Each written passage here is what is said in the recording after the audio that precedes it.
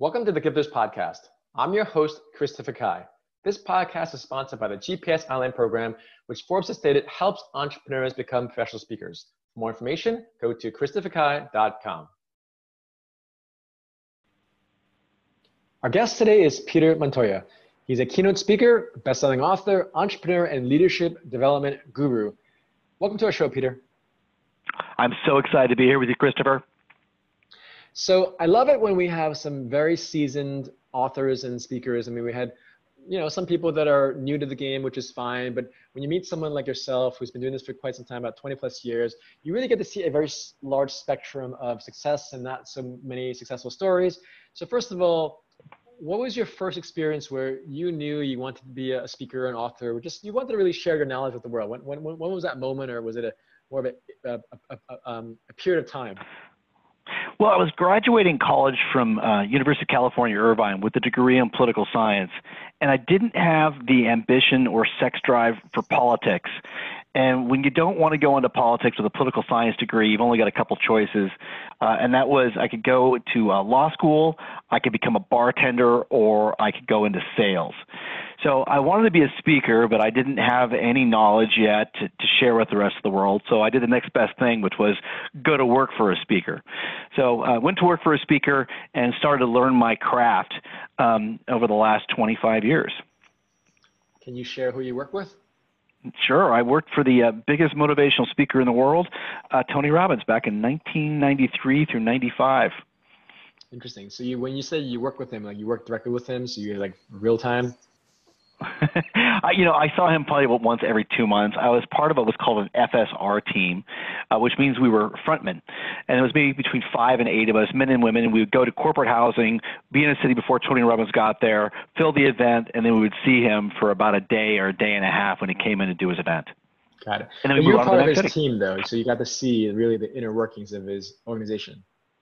I sure did. Oh, yeah, I've been in there. So what do you feel is something that you learned most from him? Because again, it's one thing to do it for, 1 year, 2 years, 5 years, but this guy's been around for, I think, 30 years. So what do you think that he does really well that we can learn from? Tony Robbins is probably one of the best facilitators in the world.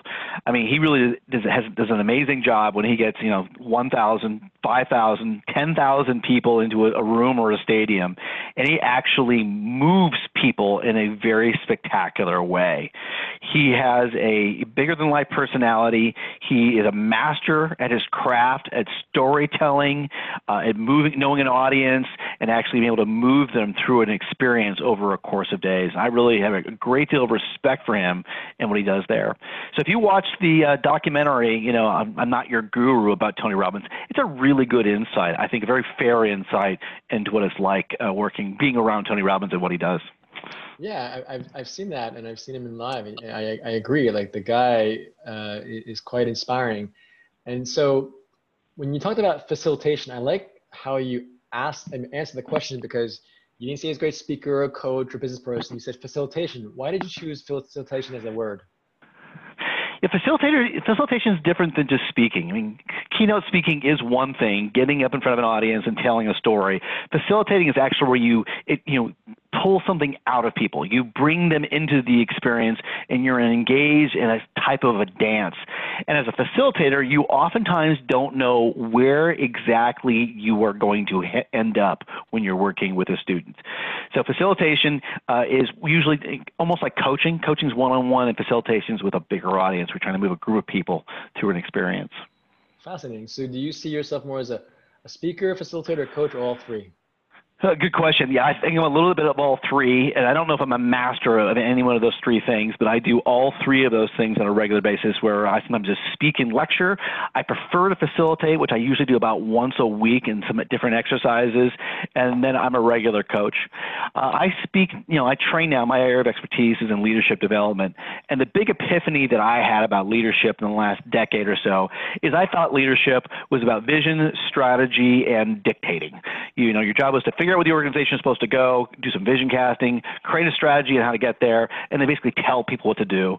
And now what I've learned is leadership is all about leadership development. So when you're in leadership development, every time you're meeting with anybody else in your organization, you're basically doing coaching. Yeah, you might be maybe doing some problem solving and stuff like that, but what you really should be doing is coaching, so you're more or less empowering that person to solve that problem next time without having to come to you. And that's a great point. It's like I was talking to one of my friends, like the difference between people who are motivating and empowering, it's very different. It sounds like you're more about the empowering because you're giving the power to someone else and not just motivating that person. Would you think Yeah, that's you're absolutely right about that. Yeah, so I actually wrote a really good definition for the word empowerment. Everyone wants to empower people, but no one really knows what that means. And if you want to empower people, here's what you've got to do. First of all, everyone's going to be really, really clear on the mission of the organization, crystal clear on the global mission, their team mission, and most importantly, on their mission in the organization. Secondly, they have to have absolute responsibility, which means they have to know exactly where their authority begins and ends, and they've got to feel complete and total ownership of their piece of the pie. And then third, and most importantly, competence. They got to have the competent skills to get the job done, and most importantly, decision-making competence. So as a leader, whenever I'm bringing somebody in, I'm trying to teach them on what I'm doing along the way so they can do it for themselves and replicate it. I just love this quote by Craig Groeschel. He says the following: when you delegate tasks, you create followers. When you delegate authority, you create leaders. And that's how I try to lead. Can you repeat that one more time? Because that's a very profound thing to share. It's a good one, isn't it? When you delegate tasks, you create followers.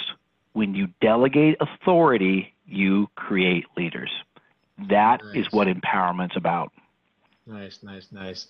Again, prior to this podcast interview, Peter was asking me how this podcast is going. And I say, look, 10 minutes, you can share a lot in 10 minutes. And you're a perfect example. Again, I hope our listeners learn from you, because it's these little glimmers of genius that we all have in us, or we need to be pulled out of us and just shine, frankly, because that's a perfect example of when you asked me about this podcast, Peter, in terms of what we can learn and grow with.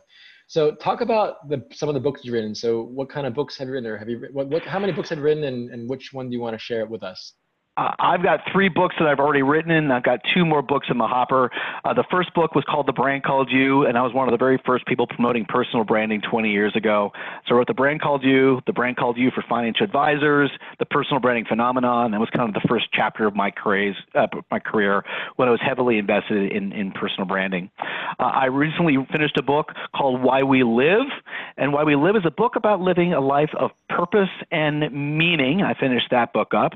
And now I've got 2 more books in the hopper. Meeting Without Walls, How to Lead the Perfect Virtual Meeting. As we're all going virtual, I wanted a book that was relevant to helping people really lead in this time of virtual connections. And then the book that's going to be just following that is The High Performance Organization, How to Dominate Any Industry in Any Market at Any Time. And I'm super excited about that book. You got a lot going on, Peter. If you can just share one specific lesson you can share with the listeners regarding your Why We Live book, what would that be? Discover your why. John Maxwell uses this quote quite a bit. The 2 most important days in any person's life are the day we're born and the day we figure out why.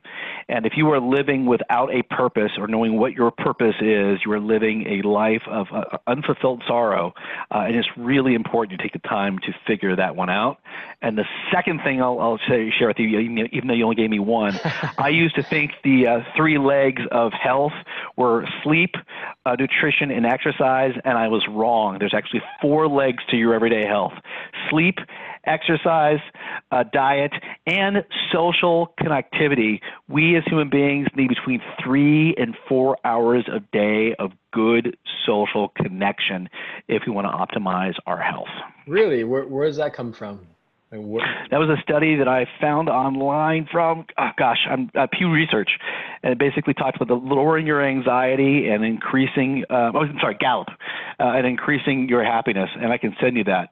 if you'd 3 like. to 5 hours. Wow, that's a lot. I'm an Well, introvert, so you go, yeah. oh my God, it's a lot. Where am I going to find it? And then it turns out did more research, and the average American is spending 11 hours a day on screens, computer screens, TV screens, phones, and tablets.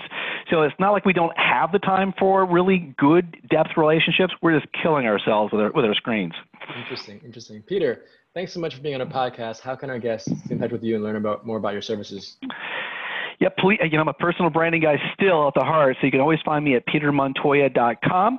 And if you're interested in looking at my program, the High Performance Organization, you can click on a call with Peter, click a callwithpeter.com, and schedule a call with me to see if you may be a good fit. Thank you so much for your time, Peter. Have a great day. It was fun, Christopher. Thank you. Thank you for listening to our Gifters podcast. If you want to turn your story into a successful speaking or coaching business, go to christopherkai.com for details.